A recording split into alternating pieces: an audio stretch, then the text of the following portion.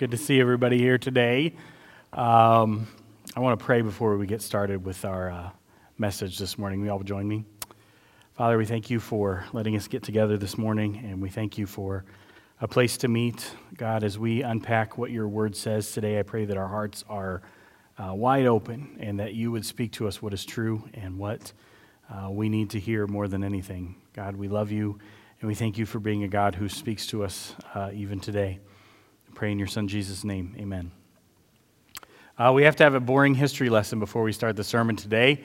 It's very important because today's passage is kind of an asterisk in our New Testaments, and we need to talk about the asterisk. I think it's going to be very important. So you guys know the Bible's an old book, right? It wasn't written, a couple years ago. It was written thousands and thousands of years ago. It's actually a collection of books that we've all compiled together to make it a little easy to carry around. And because it is an old book, I cannot go somewhere and look at the first edition of John's letter, right? It doesn't exist. We don't have a copy of John's letter in John's handwriting, okay? We can handle this. The copies that we have are thousands of years old, don't get me wrong, but we don't have number one. The Bible's written in all kinds of different languages. They were written down on parchment. Parchment falls apart, right? So when somebody, in a church somewhere or cleans out their basement, finds, a pot with some scrolls inside of it, and they look at it and they realize that they have a copy of the book of John, it's a huge deal. Like, it's a really big deal to find, an old copy of that. And I'm very thankful that there are smart people that exist in this world that will look at all of these copies of the Bible that we have and say, you know what, we should translate this into English so that Brian Roderick can understand what the Bible says. That's a really good thing to say. I don't have to learn biblical Greek and Hebrew in order to understand what God's Word has to say to me. Thank goodness, because my brain is full. I can't fit any more languages up in there. Saves us a lot of work. So here's what they do. A committee. This is really how it works. A committee of Bible translators will get together and they'll lay out all the copies that we have of all the Bibles. Sometimes we have like the tiniest little scrap and they read it and they're like, oh my goodness, that's John chapter 3. We have like a tiny little copy of just John chapter 3. Other times we have like the whole thing. Like we have a whole book from start to finish, and that's like an amazing find when that happens. So all these people, they gather up all of these copies, they put them in a room, and they say, okay, let's translate this. Let's put this in English. You know what amazes me? Overwhelmingly, like 99.99% of the time, every copy that we have agrees with every other copy that we have. Have you ever thought about the miracle that is? That I can go and find a scrap of the book of John from AD 200, and it's going to match up with the scrap that I have from AD 400. And then it's going to line up with the scrap that I have that was translated into Latin from AD 500 or whatever. That all of these copies all line up together. They all match. They tell the same stories in the same orders, using the same words. And if there ever is a discrepancy, it's usually like, oh, this copy left a "the" off. Like literally, it's that small of differences that we have between all the copies of the Old and New Testament. People have been faithfully copying God's Word down for centuries, over and over and over again. And because of that, we can trust that the Bible that I have right here is the copy that God wanted me to have. This is the message that He has for me. I also really appreciate that these smart people that sit in rooms and translate the Bible into English for me are incredibly transparent about the process, right? They will write, if you look in the beginning of your Bible, there's a very, very boring and hard to read introduction. And it's there for a reason. It's there to tell you, the committee says, hey, here's kind of the rules that we went when we were translating this book. And here's how we handled grammatical issues. And here's how we translated this word, and on and on and on. So that people like us can go, oh, we get to peek behind the curtain and see how all of this took place. How is it that I ended up with this English Bible that I have with me? And they are very careful to point out when there's a little hiccup, when there's an asterisk. And today's passage is an asterisk. Did you know that? If you'll look in your Bibles, at the very beginning of John chapter 8, you're going to have some kind of note there's going to be an asterisk of some time. My Bible translators were very, very mean because they put the little note, and then the passage that we're going to study is in even smaller type than the rest of the Bible. And my old eyes have to hold my Bible even closer to be able to see what it says. But I bet you if you look at the very, very end of John chapter 7 or the very beginning of John chapter 8, somewhere you're going to have an asterisk. Here's what mine says. The earliest manuscripts and many other ancient witnesses do not have John 7:53 through 8:11. A few manuscripts include these verses wholly or in part after John 7:36, John 21:25, Luke 21:38, or Luke 24:53. You guys have an asterisk? I bet you do. So what are the Bible editors saying to me? The people that translated my Bible into English, what are they saying by this? They're saying, hey, this passage is kind of different because in the very oldest copies of the Bible that we have, like 8200, this passage doesn't show up. We don't really know why. And if it does show up, sometimes it shows up in a different spot in the Gospel of John or in the Gospel of Luke. That's kind of weird, right? The vast majority of the Bible all matches up with itself, but this passage is kind of, I don't know what happened here. So we got to talk about this. It's very important to talk about the asterisks. They do say, we're going to include this passage because it does show up. Now, considering the job, right? You've got a monk working by candlelight and ink and a feather pen, and he's copying the Bible over and over and over again so that we can have copies. We're bound to make mistakes here and there, right? Like, I can't imagine that process would go perfectly. But I do appreciate the transparencies that the Bible translators said, hang on a second, this passage is a little unusual because of this. I feel like it makes the Bible more trustworthy. If they tried to sweep that under the rug and pretend like nothing was different about this passage, that kind of puts a question mark in your mind, right? So instead of a question mark, we have an asterisk that we have to deal with. There's no reason to think that let's talk about this. What do we do then? If we know that this passage is kind of different than all the other passages we read about in the Bible, what do we do about it? One day, here's what I'm going to do. I'm going to sit down with Jesus when I get to heaven and say, what happened? How did this happen? How did we get this little asterisk in all of our Bibles? I think it could be that we just haven't found the oldest copy that includes this passage in the right order. Here's why I think it's legit, okay? Nobody in the early church, we're talking like the very, very, very beginning of the church, ever once wrote down, hey, wait a minute, I read a copy of John's gospel the other day, and it had this passage that never happened. And I know this because my dad was there. Do you know what I'm saying? Like the people that were the earliest part of the church never once said, I was a visitor at this church the other day, and they read from John chapter 8, and that didn't happen. That's totally made up, and I don't know where that came from. That never, ever happened. We don't ever have anyone raising their hand at the earliest phase of the church and saying, that shouldn't be in there. I don't know how that got in there. That's a really good sign. If the early church didn't question it, then maybe we should be like, okay, this is legit. I think this passage is also legit because it fits with the rest of the Bible. Like when we read what Jesus did in this passage, it's not like he's summoning a dragon from Middle Earth where you're like, what? Where did this come from? That never happened. Like that's totally out of character. It never says that Jesus was not actually God's son. He was just a created being. Like, do you know what I mean? Like it doesn't have any heresy in it that makes us go, that can't be right. Like where did that come from? So because of those two reasons, I'm like, okay, I think this passage is legit. I don't know why we don't have old copies of it, but I'm going to ask Jesus someday, okay? And I'm really glad that this passage is in the Bible because it has one of the most beautiful pictures of grace that's in our entire Bibles, without a doubt. Okay, boring history lesson is over. I thought it was important to talk about that so we can all be on the same page. Y'all read with me from John chapter 8. I'll start at the very beginning. Jesus went to the Mount of Olives.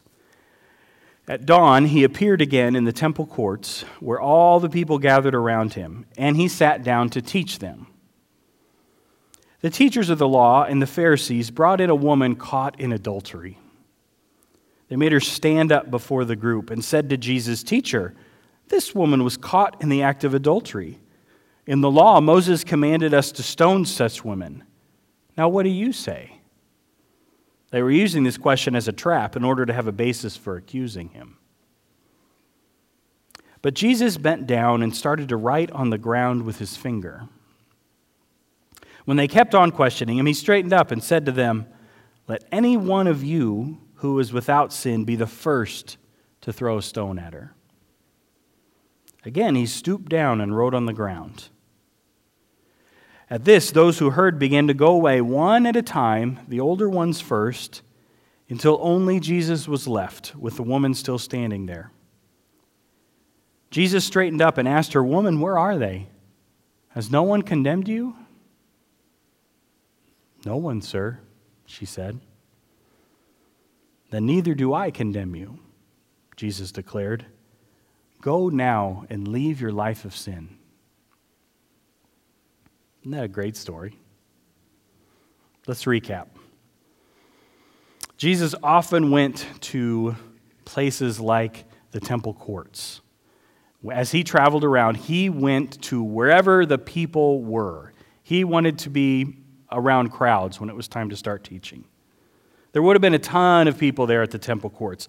It wasn't just like a religious focal point, like where you went to church, but it was also like a social focal point. People went there to meet up with their neighbors and discuss things.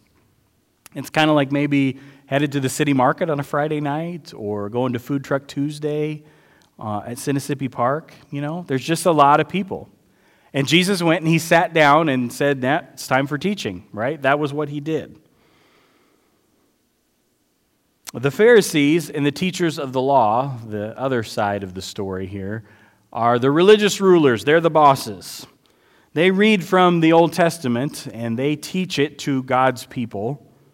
They teach them about God and the law and the things that he wanted them to do. It was kind of a prestigious position. They were important people in the community. They were the bosses. They flaunted it. They loved to be in charge. And Jesus often highlights their hypocrisy. Jesus got angry with them. He pointed out all the ways that they neglected to follow God's law or misunderstood God's law. And even worse, they taught other people badly about God's law and taught them to misunderstand God's law. And because of that, Jesus was a threat. Jesus would often point out to them, here's all the ways that you have misunderstood what God, my Father, was trying to say. And at a certain point in his life, they decide to try and trap Jesus. They have to get rid of him. They are losing power in front of the people because of Jesus. So in marches this woman. She gets drug into the circle while Jesus was teaching. And the text says that she was caught in the act of adultery. I don't know what kind of state of dress she was in that day. I cannot imagine the embarrassment. And then the Pharisees throw God's law in Jesus' face. They know that if he tells them, we should be merciful and not judge this woman, well, then Jesus is soft on crime, right? Then he makes them look bad in front of everybody else. But if he orders the woman to be stoned, that's not a good look either, is it? They think they have Jesus trapped.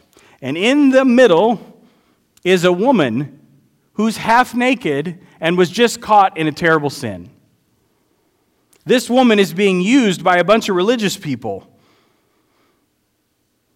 I'm not sure where the man is in this story. Do you notice he's interestingly absent from this story? And I'm pretty sure it takes two people to commit the act of adultery. Am I right? I think I am. And yet somehow he's absent. They just dragged the woman. A bunch of religious guys did. Everything about this situation is off, and it's wrong, and it's ugly.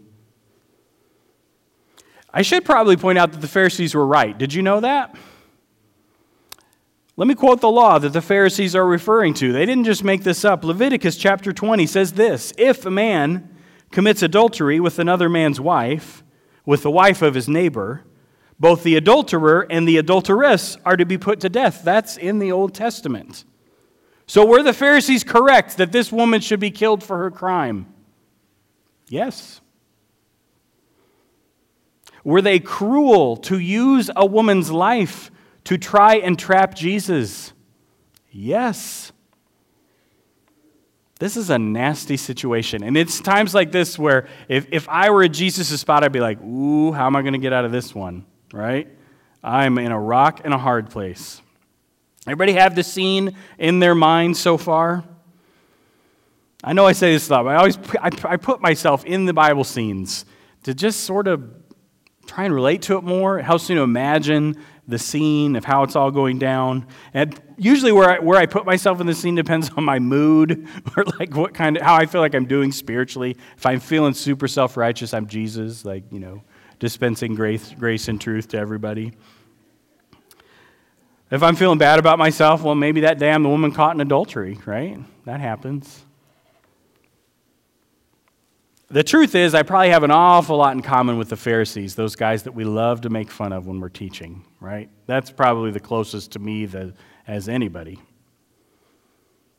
I'm trained in religion. They were trained in religion. I lead God's people. They lead God's people. I probably get way too comfortable with tradition, and I forget that traditions need to point people to God. That's the point of traditions. But what they do in this story seems evil to me, just evil. To use a woman like this in order to trap one of your political, spiritual, religious enemies. It's one thing to know God's law and to apply it correctly. That's important. We're all called to do that. It's another to try and use that situation to trap somebody else. It's one thing to know that God's law says there's a punishment for this sin. And it's a whole nother thing to use the situation and create a scene about getting to throw rocks at a woman until she's dead. Something's off. And like we so often see in the Gospels, the Pharisees are technically correct. Their outside appearance is good. They're being good, law-abiding Jewish people, but inside they're full of rotted bones. They're like tombs. They look beautiful on the outside, but inside they're dead. That's actually something else Jesus said about them. Then Jesus stoops over to write in the dirt. And then he speaks one tiny little sentence, "Let any one of you who is without sin be the first to throw a stone at her." And then he stoops down and writes in the dirt some more. I looked up on YouTube videos. I was kind of thinking about playing a clip. There's 100 different, Bible project kind of videos where they try and recreate these biblical scenes. And I don't know, they had this kind of commonality. Everyone that I watched was super slow. Like Jesus is just kind of doodling. And the camera's just focused on him going like this in the dirt for a while. And the Pharisees are all yelling at him, demanding that he make a decision. And what's Jesus doing? I don't know, weather reports. Einstein's theory of relativity. I don't know what he was writing. Did you know that when we have no idea what he was writing in the dirt? The Bible never says. It just says that he's doing this. Like doesn't have a care in the world. I think that is so interesting.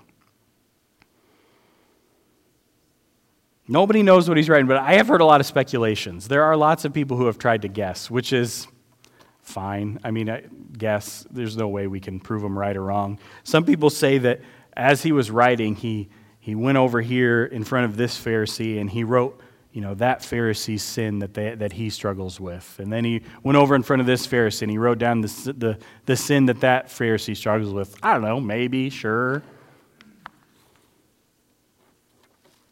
I know that if he wrote my sins down in front of everybody else, I'd probably put my rock down too.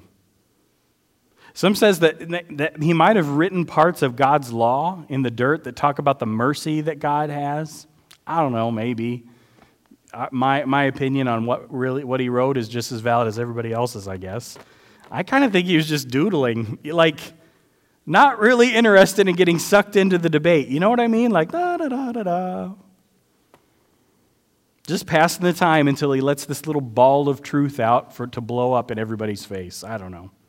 Let any one of you who is without sin be the first to throw a stone at her. See, that's the thing about God's law, is it is so hard to keep. I'm going to say it's impossible to keep. If you were in the crowd that day, holding a stone, waiting for Jesus to say, kill her, would you have been able to throw that rock? Man, stoning is an ugly way to go, isn't it?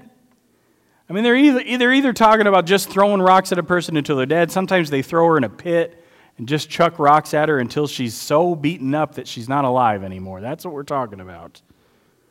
Are any of us in this room without sin?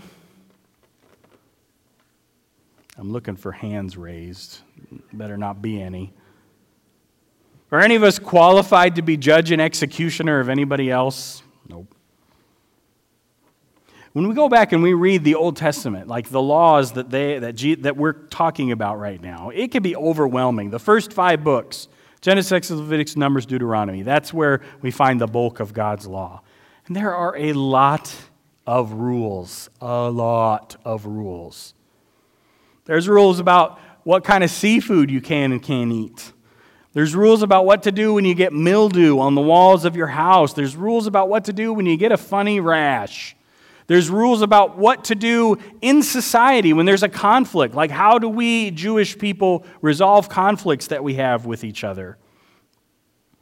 And there's a ton of laws that are designed so the Israelites know that they are to worship one God, which is incredibly different from every other people group that they were around back then, which I think is hard for us to relate to. Most people that we know in this room either worship one God or no gods, right? They are either Christians or atheists and agnostics, so they think it's zero. But the vast majority of the people that the Jewish people were around believed in thousands of gods. 1,000 is way further apart from one than 0 is. Do you know what I'm saying? So much of the Old Testament was designed to remind the Israelites, hey, I'm your God and that's it. And all these thousands of gods, they don't really exist.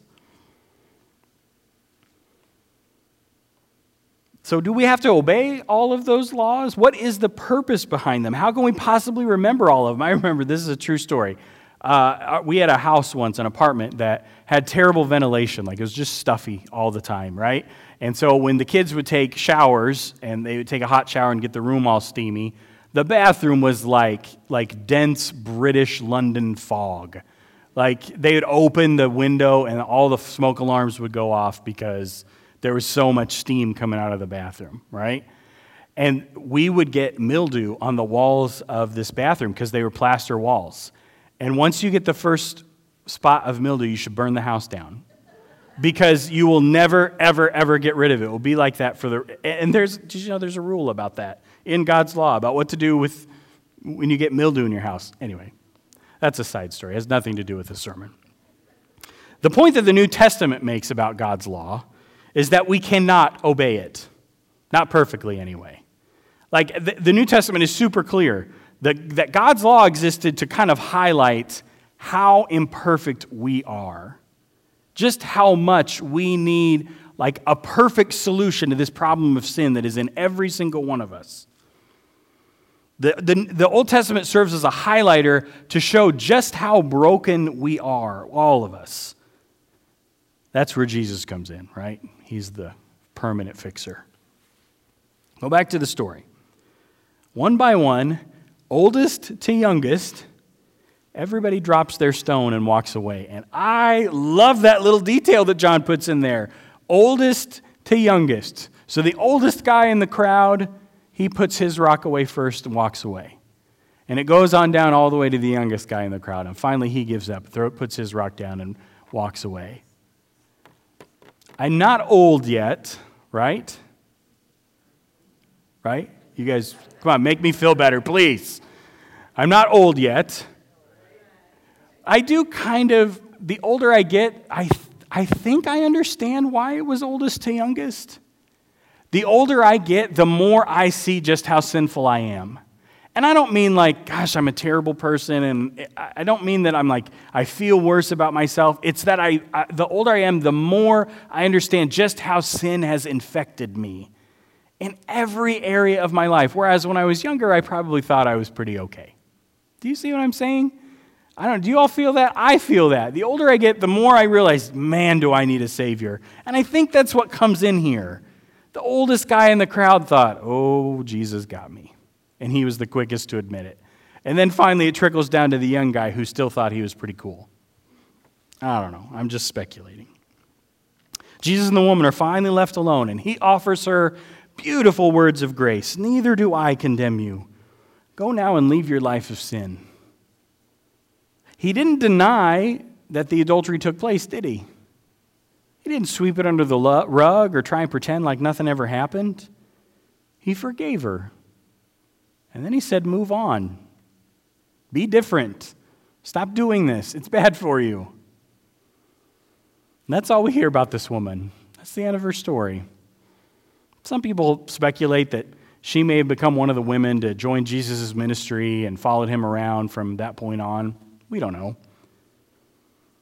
We don't actually know if she did leave her life of sin. We have no clue. It's never written. But I do kind of expect that a life and soul-saving encounter with Jesus is going to have an effect on you, but we don't know.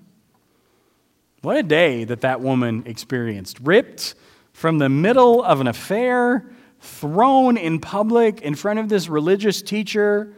A bunch of Jewish leaders are getting ready to kill you, and then you experience this grace like you've never experienced before in your life. A fresh start, a way out. What do y'all think we should learn from this story? What do we do with it? Sometimes we're like the Pharisees, aren't we? Most of us have been steeped in a religious life since we were kids. We know the best places to hide in the church building when we're playing sardines, and we've heard the story of Jesus and the woman caught in adultery 100 times. And if we trend to being like the Pharisees, ready to let her have it, what lesson is there for us? The first is, I think, that people are never to be used to prove a point, ever. I don't think we use people like that. I don't think we take that woman who is created in the image of God, just like everybody else in that circle, and use her to get back at our enemies. That is never appropriate for people who follow Jesus. People who decide to ignore God's law and live however they want are in a bad place. It is a hard way to live. I'm convinced of that. I think we've all experienced that at some point in our lives. We can feel that living outside of God's love and protection and disobeying Him is hard. It harms us in a very real way. God's laws exist to make us more like Him. They give us kind of guideposts for living. They put the barriers on the highway of life. The sin of adultery, when we decide to ignore the vows that we have taken with our spouse, that harms us. It hurts us deeply. So God made a law against it to protect us. People that are in that state, people who are living a life of sin, are never to be used as a pawn in an argument. They're never supposed to be used to win a battle against your enemies. People in that situation need to be pointed back towards God. They need to be offered forgiveness. They need to be offered a way out. And they do not need to be used as a tool so I can win an argument. Being the religious person in the story is difficult. Don't get me wrong. I don't want to pretend for a minute that they weren't trying to use this woman, but they are the leaders of the Israelite people. They have an obligation to correct sin when it happens. So do we. When we see sin, when I see sin in your life, I am absolutely called to talk to you about it. That's in the New Testament 100 times. When you see sin in my life, you are absolutely supposed to talk to me about it. You don't judge me. You don't say, hey, I saw this sin in your life and I know you're going to hell because of it. That's not our job. But our job is absolutely to confront each other lovingly, kindly, privately, right? I kind of hesitate to say this because I don't want this church to become a place where we just gripe at each other for all the bad things everybody's doing, right? But don't you want to be a part of a church that is graciously and lovingly calling everybody in the room to be the best follower of Jesus they can possibly be? I want to be a part of that church. So I need to have trusted friends, people that I have said, you know what? When you see me messing up, tell me. And you need to have trusted friends, brothers and sisters in this room, that when they see you messing up, they tell you. And then we get to do things like offer them the grace that Jesus offered them and say, hey, I'm not condemning you. Stop sinning. Don't do that anymore. It's bad for you, right? So if you don't have that, get it. It's super important. Sometimes we're more like the woman who got caught. Sometimes we deserve punishment and we know it. Sometimes we're caught red-handed and we're so embarrassed and we feel such a sense of shame and embarrassment at where our lives have gone, and we're just waiting for people to start throwing rocks at us. We just know there's nothing else left for us. Sometimes our lives have gotten so off track that we cannot imagine a way back to wholeness with God again. My dog Mulder, he loves to dig in trash cans. It drives me nuts. It's like a buffet for him. Just any trash can in the house is just a little snack tray, right? He goes in phases, but when he's in a trash phase, we have to hide all of our trash cans, like put them in the cupboards so that he can't get to it. It's terribly inconvenient. I don't know what it is about Frito chili cheese wrappers or coffee grounds or whatever, but he loves it. But he's so funny because he thinks he's subtle, and he thinks that nobody knows what's going on, but you can always hear his little nose popping up the lid on the bathroom trash can. Like he's not quiet at all. Nothing about Mulder is subtle, so he pops up the lid, and it's so fun to catch him in the act because if he could talk, I know what he's saying. He's like, oh, caught me again. I'm sorry. I knew I shouldn't have done it, but there's something delicious in there. I just know it. And he kind of walks away with his tail between his legs. It's the same thing every single time. It's like you could see his self-esteem just being shattered. It is hard to be caught, if you don't mind me comparing us to my dog Mulder. It is. Like when any of us are caught in the act of sin, it's hard and it's embarrassing, and we just want to run and hide. If you are like the woman who got caught, and we all have been there, I hope it's obvious by now in the sermon that the exact same grace that is offered to this woman can be offered to you, is offered to you. Most of the people in this room have experienced that kind of grace at some point in their lives when everything was messed up. When they are absolutely just steeped in sin, when it is everywhere in their life, and they realize they have nowhere else to go, and they're waiting for religious people to throw rocks at them. And then at some point, Jesus broke through and said, "Neither do I condemn you. Go now and leave your life of sin." That is an incredibly freeing place to be. How's your relationship with your one person? Remember your one person? The one person in your life that you are convinced that God is telling you, you have to be like Jesus. You have to say to them, neither do I or Jesus or anybody at Central Christian Church condemn you. Go now and leave your life of sin. That is what we're asking everybody to do with this one person. How's your relationship with him? Did you call him this week? Did you ask him to come to church with you on Sunday? Did you say, hey, I'd love to meet for coffee and study John chapter 8? I have this story about an asterisk that I'd love to share with you. Have you done that today, this week? Are you going to do that this week? Because if we just keep talking about our one person and never picking up the phone and saying, let's need to meet, I have something so important to tell you, then we might as well not have a one person. Our one person is the person that God has gone like this, bumped the ball to us, and now it is time for us to spike it over the net. and say, neither do I condemn you. Go now and leave your life of sin. Is that a message that you think people need to hear? Do you think people need to hear, neither do I condemn you? I was in the same spot you were in 10 years ago.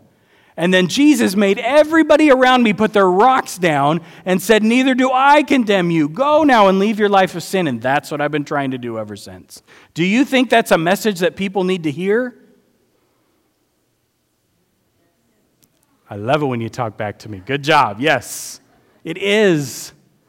Sometimes I feel like there's a heaviness when we talk about our one person, because what if they get mad at me, or what if they, yell at me, or what if, they just say no? Oh my gosh, the worst thing that could happen is we shared some really good news with them.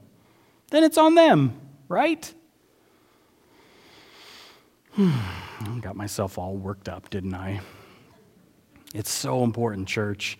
I had a conversation just a couple weeks ago with somebody who noticed that the pews are more empty on every single Sunday, right? We are no longer in a society where people will just show up to church on a Sunday. Most people driving past Central Christian Church don't feel like they can come here on a Sunday unannounced. Did you know that? They think that this is a club for Christians. And if they're not a Christian already, they can't show up here. So guess what we do? We change tactics and we say, now it is my job to be the church at a coffee shop with that person and offer them the exact same messages that Sherm shares with us every single Sunday. Ooh, I need to calm down. I feel it, church.